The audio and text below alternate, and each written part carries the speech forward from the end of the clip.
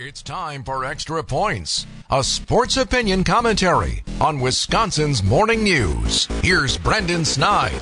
After shocking the NBA world this offseason and acquiring all-star guard Damian Lillard, the Bucks' basketball honeymoon, I think now is safe to say, is officially over. The expectations in Milwaukee surrounding this year's Bucks have maybe never been higher after that trade. Each game, each play, and every result is now under immense scrutiny as Giannis and the Bucks look to plan parade number 3 in downtown Milwaukee later this summer. With unrealistic expectations come, at times, disappointment and, well, in turn, resentment. Is that where we are with this team now? After getting thoroughly embarrassed on national television last night again, the Bucks look like a team that have no clue what they are or what they are not. For whatever reason, you can blame the coaches, blame the players. At this point, who cares? There is zero identity within this team. Quite frankly, Giannis or not, this team is far too talented to lose to any team by 40 points. The excuses aren't even there. The Bucks weren't on a back-to-back game. In fact, they had 2 full days of rest prior to this game. Is Lillard, Chris Middleton, Bobby Portis, and Brook Lopez not good enough to hang with the Cavs team they played last night,